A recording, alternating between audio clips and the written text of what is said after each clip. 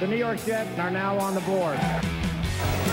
Okay, Jet fans, Darrelle Revis. Being in New York has been one of the greatest blessings. Saks Fifth Avenue, ran that one right now. The New York Jets select. Welcome to another episode, NFL Draft Preview. Ethan Greenberg, Dane Brugler. We got a real special episode. We got a fun one. We got our own mock draft. I would say 7 rounds, but right now the Jets only have picks up until the 5th round. So a 5-round mock draft, but it's still a full Jets draft presented to you by Dane Brugler of The Athletic. Dane, you ready to go? You feeling good about this mock? Fans going to like it or fans going to rip it? What's going to happen here? Well, there'll be a little bit of both, I'm sure. But, you know, we're in the midst of free agency, so things could change by the minute. But with where we are right now, I think this is a pretty realistic scenario, but also one that I think a lot of fans would be in favor of. All right, well, let's just set the table here because I think we do have to date ourselves. So, you know, this is protecting you, right? This is like your insurance policy here. We're recording March 15th, 10:39 in the morning, which means that free agency technically hasn't even officially started yet. So the negotiating window's open. The Jets have reportedly agreed to terms with a number of players. Dane feels good about the mock draft. So if you're ready, Dane, let's just start off, right? We're going to fire them off. Pick a time. You ready? Sounds good. And it is important to say, too, we didn't, no trades. We didn't do anything like that. Yes. So we're not doing any movement or anything. It's just where the Jets are currently slated to pick. That's where we're focused on right now. All right. Well said. Well said. All right. So this is where we would cue the music if this were, on television right now. It is not. So we'll cue it in our minds, a little draft jingle, right? With the 4th overall pick, the New York Jets are on the clock, and you have them selecting Ahmad Sauce Gardner out of Cincinnati. Why is that the right pick for the Jets here? 6'3", 190, 33.5-inch arms, and he ran a 4.41. That alone has got your attention. How about the fact that he had over 1,100 coverage snaps in college and did not allow a touchdown? Productive, had at least 3 interceptions each of the last 3 years at Cincinnati. This guy was a lockdown corner. He's a long-bodied, athletic cover man, does a great job staying on top of routes. He challenges the catch point, very disruptive. Want to see him continue to get stronger. But if you're looking for a sticky bump-and-run corner, he's got athletic instincts. He can smother different types of route runners. It's not just vertical guys, not just possession guys. Any type of route runner, he can handle them. So, Cincinnati, they have not had a first-round pick since 1971. That's going to change pretty soon, and it could happen with that number 4 pick. And do you think that is, long story short, is you don't think that's too rich, right? Sauce at 4. I feel like if we were to have this conversation maybe a month ago, maybe it is a little too rich. Has the combine changed that at all? Like in the way that evaluators view Sauce?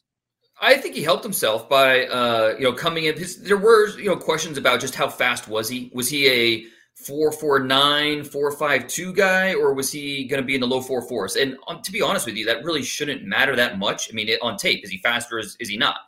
But when you're trying to, kind of boil it down, and you're looking at all these really talented players, the littlest things like a 4.41 in the 40-yard dash, that could be a little bit of a difference. And I think that, we've talked about how this draft class at the top doesn't necessarily get you that excited. And so I think we're going to see a lot of teams focus on the premium positions: offensive tackle, pass rusher, corner, and Ahmad Sauce Gardner right there in that mix as arguably the top corner this year. And I think the Jets, with 2 top 10 picks, that's the 2 directions they could be looking at.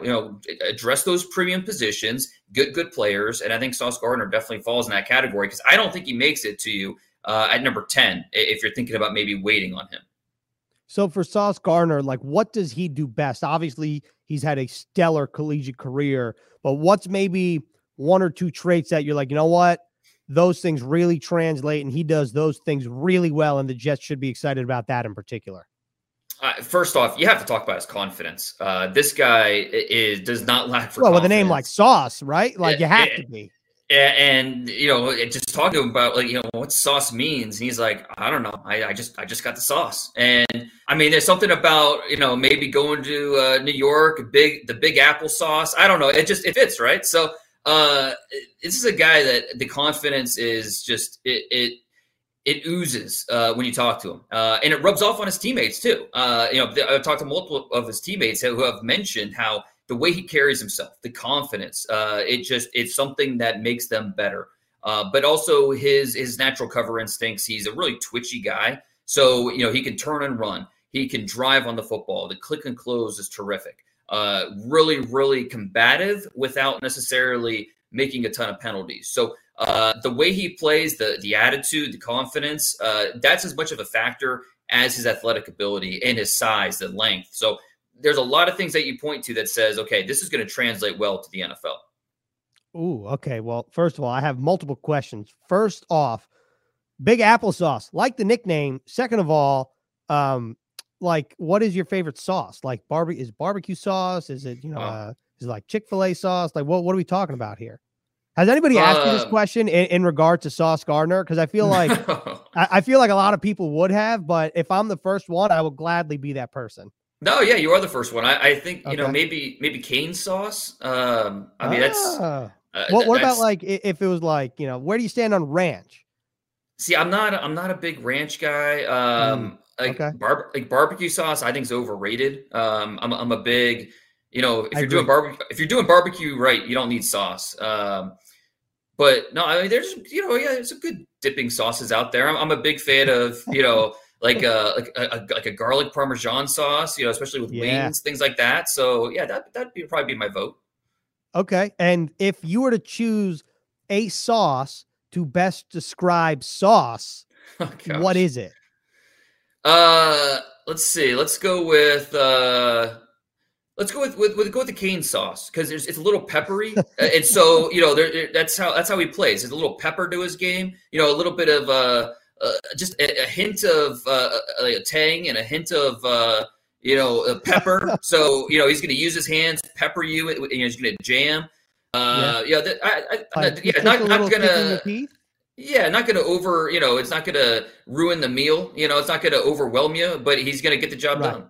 Yeah. Okay. I like it. And I also like that you said confidence because I feel like corners kind of get the stigma that they're cocky, but you're saying he's confident, but he doesn't quite go over that line in terms of cockiness. So that's something to keep in mind. The other thing I want to ask you is who else were you considering at the 4th overall pick in this mock draft?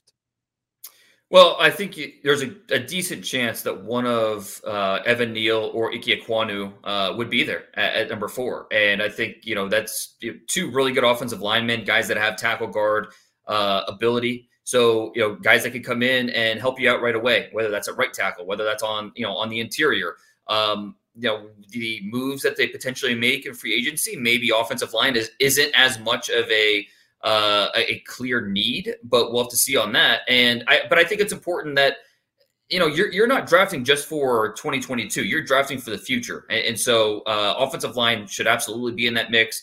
And then pass rusher. I mentioned how tackle, pass rusher, corner, the premium positions, that's what teams are going to focus on. And this draft has some of those premium positions early, especially at pass rusher. Is Travon Walker still available out of Georgia, who, the traits are off the charts. This guy is going to go early. I would be, at this point, I think he's more likely he goes top 5 than goes in the 6 to 10 range. So there's a very good chance that he's maybe not even there at 4. But if Travon Walker is there at 4, he's there in that mix. You do your due diligence on Kayvon Thibodeau to find out if he'd be a fit in your building, on your roster, with your culture. And then Jermaine Johnson, maybe you think about him as well there at number 4 if you're maybe worried that he won't make it to you at number 10. All right, so Sauce Gardner is the pick for the Jets in your mock draft at 4. Jermaine Johnson, though, is your pick at 10. So in this scenario, you think that it's one, feasible that he makes it to 10, and 2, obviously is the right choice for the Jets there because why? Feasible, I think that's a good way to put it. I don't know that it's, I definitely wouldn't call it a lock. I definitely wouldn't say that it's more than likely, but certainly possible that Jermaine Johnson could be there at number 10. 6'5", 254 pounds, 34-inch arms. This is a player that was kind of lost a little bit in that Georgia front 7. He bets on himself, transfers to Florida State, becomes the alpha of that defensive line. And he had a career year, led the ACC in tackles for loss, 18, led the ACC in sacks with 12. And, you wondered how would the uptick in snaps, how would he respond? He responded in a pretty big way. And so for Jermaine Johnson, you start to run out of reasons why he shouldn't be a top 15, top 10 pick. When you watch the tape, when you talk to him, when you just go over your notes and you're like, okay, yeah, why aren't we talking about this guy as someone that could go really high? You love how long he is. You love the fact that he's a two-way player. He's going to affect the pass. He's going to affect the run. There's just not many negatives to why you wouldn't want to add Johnson to your roster. Dane, when people say, well, all right, just playing devil's advocate, Jermaine Johnson, maybe he couldn't do it at Georgia and then he needed to go to the ACC and then he blows up. Like, what's your counterpoint to people who use that as a knock against him?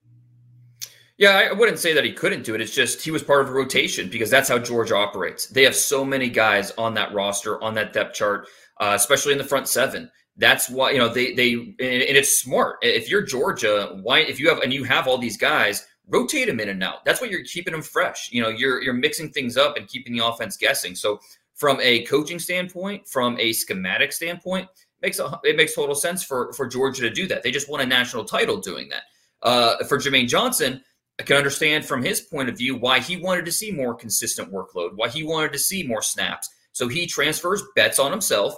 And so that was the big question. How would he respond? And from the season opening game against Notre Dame back in September, it was clear that, okay, yeah, Jermaine Johnson, this guy, he is the real deal. And so I think he showed that. You see, the motor, it doesn't matter that his snaps almost tripled. The motor runs hot no matter what. His ability versus the runs really stands out. Natural instincts. He's very quick with how he reacts. So there's a lot to like about Jermaine Johnson and how he's going to affect your defense as a three-down player. So we know, or at least I know, you've talked about it a lot, how much you like Travon Walker. As a prospect, as a player, you think that potentially he could be the best defensive player of this draft class.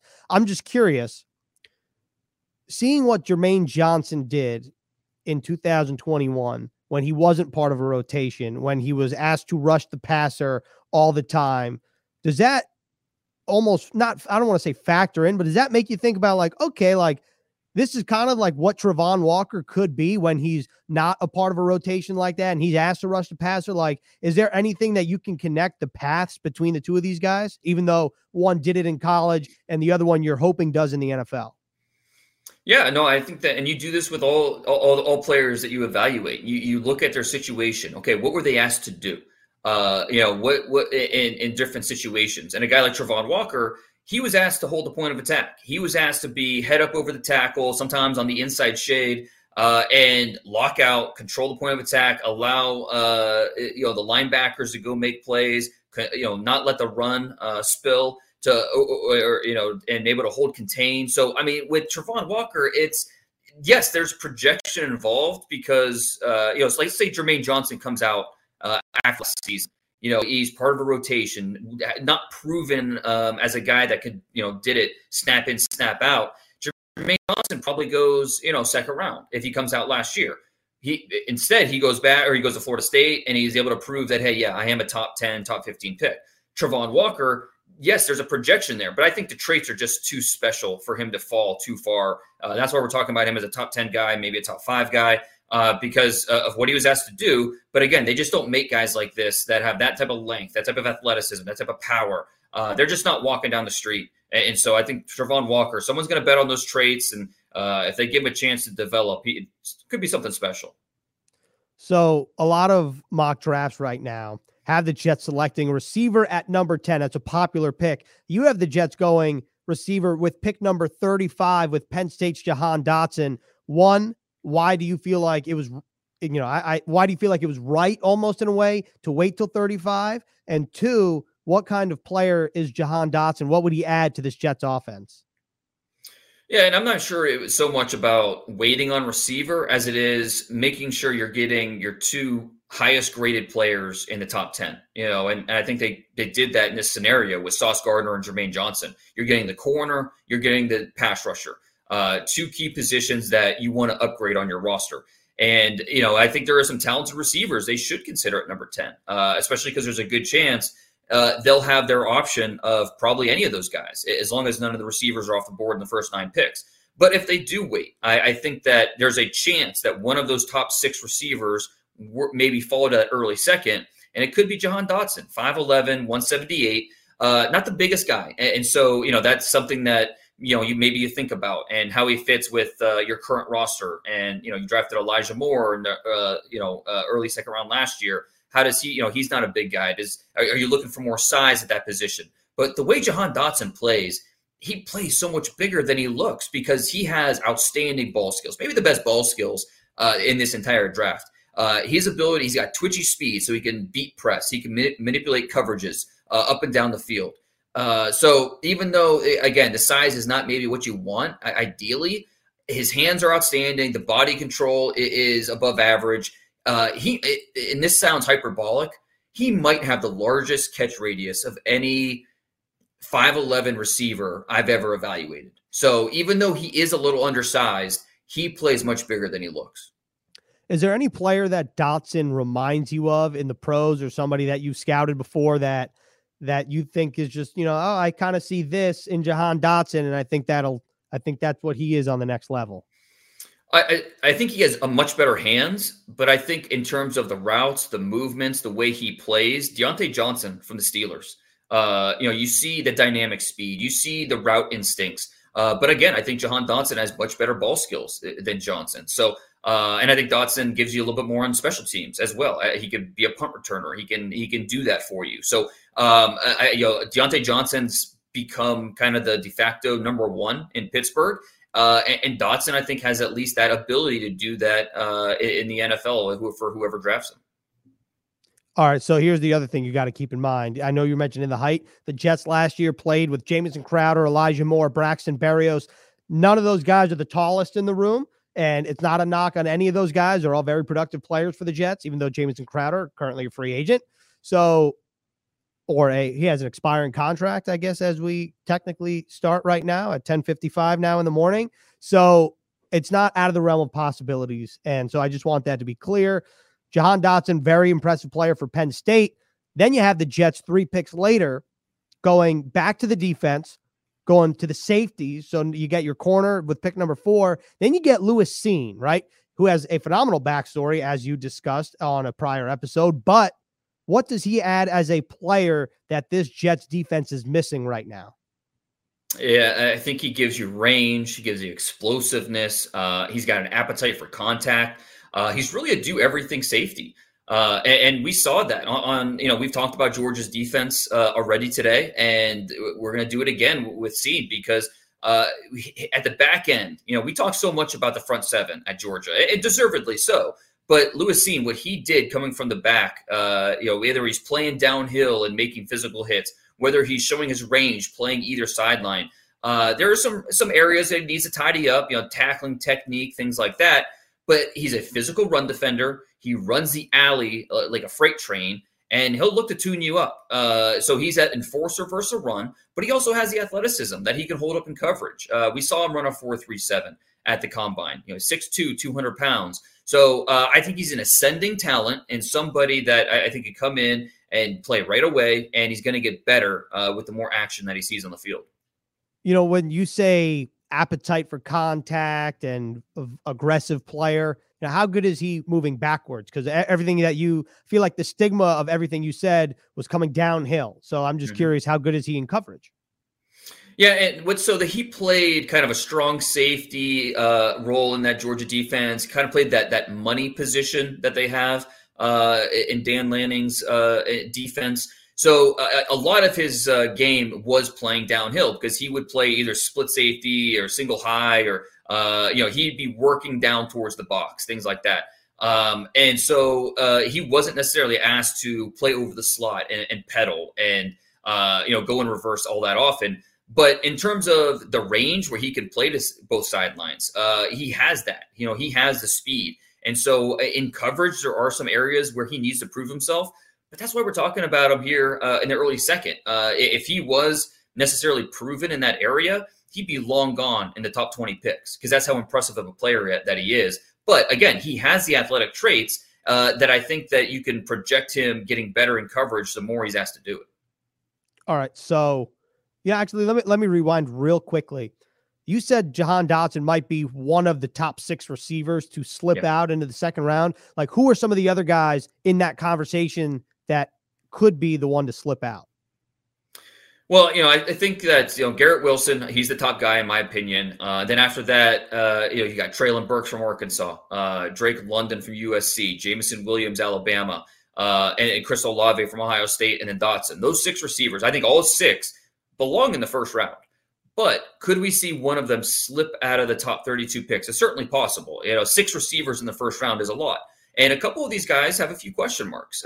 Drake London is not the fastest receiver out there. I mean, he probably runs mid 4.5s. And even though he still belongs in the first round, that's enough that could maybe have him slip a little bit. Jameson Williams, coming off the ACL injury. Is that something that could drop him a little bit? Jahan Dotson, because he is a sub 180-pound receiver. Maybe that's something that would make him drop a little bit. So, we talked a lot about Elijah Moore last year being a late first-round pick, and he was, slipped to the early second. So I don't think it's impossible to see one of these wide receivers and say, it's possible that one of them would get to the second round, possibly the Jets pick there. All right, that's a great answer. I wanted to make sure that, that we were covering all our bases here. Yeah. But so far in our mock draft, we've covered every position on the defense except for one, and that's linebacker, and that's coming right now in the third round. Chad Muma out of Wyoming, tackling machine, not to mention, the Jets coached him in the Senior Bowl, so this is where you really start to pay off the dividends. So what do you think about Chad Muma and his fit with the Jets? Yeah, and it's important to keep in mind because we've seen every year the teams that coach in the Senior Bowl usually end up drafting 1 or 2 or 3 of the guys that they coached down there in Mobile because they know them better than the other teams. They understand what these guys are all about. And Chad Muma, 6'3", 239 pounds, ran a 4.6 in the 40, 7.06 3-cone, 2-year starter at Wyoming. He backed up Logan Wilson initially. High school safety comes in at Wyoming, backs up Logan Wilson. Wilson was a third-round pick of the Bengals 2 years ago, and scouts think that Muma's better than Wilson. A lot of them. Muma over the last 2 years averaged 11.3 tackles per game, so tackling machine, like you mentioned. I think that when you watch his film, it's catnip for NFL scouts because you're looking at him. He can run. He can fill up the stat sheet. The intangibles are off the charts. At the very worst, you're talking about a guy that's going to have a big-time role on special teams and then help you out on defense. At the best, this guy's going to be a long-time NFL starter, and we're talking about a third-round pick. So does he have any major deficiencies as a prospect? I don't think so. I think that maybe his lateral range is average. His take-on skills could be better, but he doesn't have that one fatal flaw that I think is going to keep him from being a good player in the NFL. So if third-round picks like Chad Muma, you're giving him a rave review. Could this be a day one starter, or do you think that his best scenario, like if he were to come to the Jets have CJ Mosley, they have Quincy Williams, maybe you work in Chad Muma in sub packages, and then you give him a year or two to really develop, and then you let him take off? Like, is that the path? Yeah, no, that makes sense. And I put him in the mix right away and let the best man win. Give him a chance to earn the job. And I think that he'll make some waves in training camp. He's that high energy tackling machine. The play speed jumps out. The compete skills jump out. His awareness to always be around the football, that's something that's not by accident. So absolutely, I think that you add him to the mix and just see how it shakes out. Don't set right now after you draft him. Don't make a decision on who your starters are going to be. Let that play out in training camp and let the chips fall where they may. All right, round 4 and round 5, the Jets have 2 picks apiece. Let's start in round 4. Where are you going with both of the picks here? Well, we just talked about a Senior Bowl guy. Let's talk about 2 more. Let's get better on offense and start on the offensive line, adding some depth with Luke Goedeke from Central Michigan. And just a fascinating story. He had very few options out of high school, but he bet on himself. He went and played at Division III level, playing tight end. And then he's decided, I want to play at a higher level. So he transfers up to the MAC level at Central Michigan. And instead of playing tight end, they move in the offensive line. So he has not been playing on the offensive line very long. But his film in 2021, this past year, really, really impressive at right tackle. And most of the attention is on Raymond on the other side, the left tackle. But Goedeke is a really good player as well. And I think he's going to be an NFL starter. Maybe inside at guard, probably his better fit. I think he's a really good finisher in the run game. Does a great job staying connected to blocks because his hands are so strong and he stays balanced through contact. And I think in pass protection, that's where you see a little bit of where he needs to work on. And that's why I think moving him inside to guard, probably his best fit. But with Luke Goedeke, this is a guy, again, only 2 years of playing experience on the offensive line. But the strength, the lower body fluidity, the way he stays centered on blocks, those things will translate. And so I think you have a potential starter here with Goedeke. We didn't get the chance to see him at the Senior Bowl because he got hurt. He was dealing with a hamstring injury. And I was talking to him at the Combine, and he said he was just in tears in the Senior Bowl locker room that first practice when he couldn't go, and he knew it. And he was just in tears because he wanted to compete so badly. And you could bet that something like that will, the Jets coaches took notice of down there in Mobile. Then the second player, Jake Ferguson, tight end out of Wisconsin, 3-year starter. He's primarily an inline guy, but a guy that can do everything. He can block. He's a reliable pass catcher, natural tracking skills, can work in traffic. Not a guy that's going to put the ball on the ground. I think he only one drop this past year and 61 targets. So, he's a guy that's maybe not going to scare defenses with his athleticism. He doesn't have a pull-away gear, but a guy that's just reliable, dependable, competitive in all aspects of his game.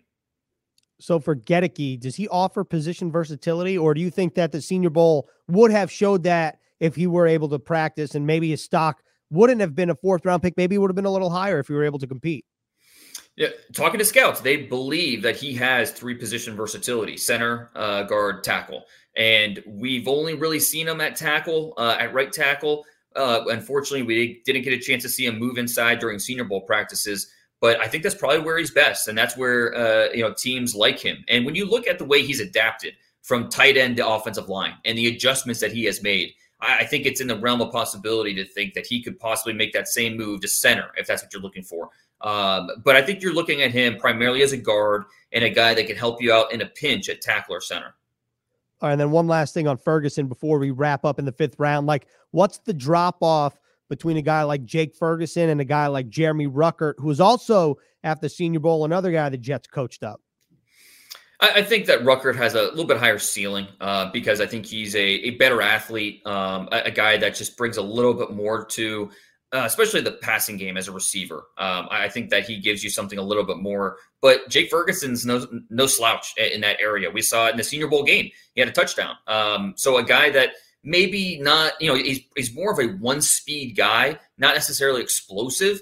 The way I'd, kind of sum it up, not much style, but there's a lot of substance there. Ball skills, competitiveness. I think he could be come in and compete to be the number 2 tight end right away. All right, well, let's wrap this baby up. Round 5, the Jets also have 2 picks in the 5th round. So where are you going to round out your 5 round, which is really a 7-round mock draft because the Jets don't have picks in round 6 or round 7 right now. So where are we going to wrap this up? Well, we went with offense with the 2 picks in the 4th. So let's go to defense with our 2 picks in the 5th and started off with Iowa State defensive tackle who's really impressive, Ioma Uwazurike. 6'6", 316 pounds, over 35-inch arms, a Detroit native who went to Iowa State and really got better every single year. And he blossomed as a senior. I think he ranked top 3 in school history in tackles for loss, 34.5. And they played him up and down the line. You had to kind of make sure you're paying attention because one snap he's on the edge, the next snap he's playing kind of as a shaded nose. He was up and down that defensive line for the Cyclones, did a little bit of everything with the hybrid front that they run there in Ames. But this is a guy that the active hands really stands out. His ability to find the football. I think that he could get a little bit better with his engagement, but a guy that, especially his pad level as well, that's going to help him stay connected to blocks. But you look at it, the length, the athletic feet, he could be disruptive from different alignments. So it doesn't matter if you run even or odd fronts. He's gonna be a fit for you. You can find a spot for this guy and add immediate depth to your rotation on the defensive line. And then the other guy I want to talk about, Christopher Allen, the 2nd pick in the 5th round. A little bit of a forgotten player out of Alabama, 6'4", 241. Missed this entire year with an ankle injury, foot injury that he suffered in the season opener. He only played 10 snaps this year. 10 snaps before he got hurt. But you know what? Those 10 snaps were really, really impressive. He had 3 tackles and a strip sack against Miami Hurricanes in the season opener. So this is a player who is getting better and has yet to play his best football. And you're getting him at a big discount because of that injury. So as long as the doctors sign off on him, you're getting a guy with play strength, with hand violence, needs to get better schooled with just the overall art of the pass rush. But he has natural twitch. He has the upfield attack that you can, develop a little bit. So as long as the medicals are clean, I think he's a guy that can come in, be a rotational pass rusher, and maybe grow into more. All right, you got to be honest with us. How much did you want to put Ioma Uwazurike in the mock just to be able to say his name? Honestly, no. I didn't want to put him in the mock so I could avoid saying his name. I had to kind of say it to myself a few times before we hit record here, just to get it down, because it's not the easiest name out there to say. But he's a good player, and that's why I wanted to get him in there, because defensive tackle depth is something in this draft that is okay, but it's not great. And so if you're able to get a guy like this in the early 5th, I think that'd be a great addition for a team like the Jets that are always looking for more depth on the defensive line. Absolutely. That's the mantra of Robert Saleh and Joe Douglas, essentially. It's all in the trenches. But I will say, insurance policy, after Uwazurike, you put Christopher Allen. So, we can only do one difficult name. The other one's very easy to pronounce. That's it. I went with a guy with 2 first names. Don't have to worry about that. But he's also a guy that I wanted to get in there because no one's talking about him. Because, again, he's the forgotten guy, which it's hard to do that when you're coming from Alabama. But when you miss the entire year and you don't have this big, robust resume at the college level, it could be easy. It could be easy to overlook you. But Christopher Allen's got talent, and so he's a player that I want fans to keep an eye on throughout the draft, especially on day 3. So, like, fully healthy, let's say he played a full year and had a year somewhat on par with what his 10 snaps indicated. Like, what round are we talking about in terms of Christopher Allen compared to the 5th round? 2nd. He'd probably, right. He would be, we'd be talking about him more as that type of player. He's a little bit of a tweener because he's 6'4", 240. So, there's a little bit of a tweener element there, but he's got some pass rush juice and he can play the run. So he played that Sam linebacker role in Saban's hybrid 3-4. So he would stand up on early downs, put his hand on the ground on 3rd downs. So he's got a little bit of that versatility, but he had a good 2020 season. He led the SEC in tackles for loss. So coming off that 2020 season, there was definitely some buzz on Christopher Allen, and then he got hurt in the opener, which kind of buried him. And some thought maybe he'd go back to school, try to get healthy again. But I understand why he came out now and try to really take advantage of what he did in 2020. I thought he put enough on tape on that film that says, hey, I'm a good player. And as long as the medicals are good, again, discount sticker because of the medicals, but as long as your doctors give you the 2 thumbs up, more than worth the chance there in the 5th round. Oh, I always love a good discount sticker. And in terms of off the field, in terms of non-football related items, right? Well, why would football is a little different because you want your athletes to be healthy. But when you say discount sticker, my ears perk up, whatever. That's how we wrap up the mock draft. This was a great exercise. I thought it was a lot of fun. I think Jets fans would like the mock draft, but next week we're back to the position by position previews. And then as we inch closer to the draft. So Dane, thanks a lot. We'll talk to you next week. All right. Thanks, Ethan.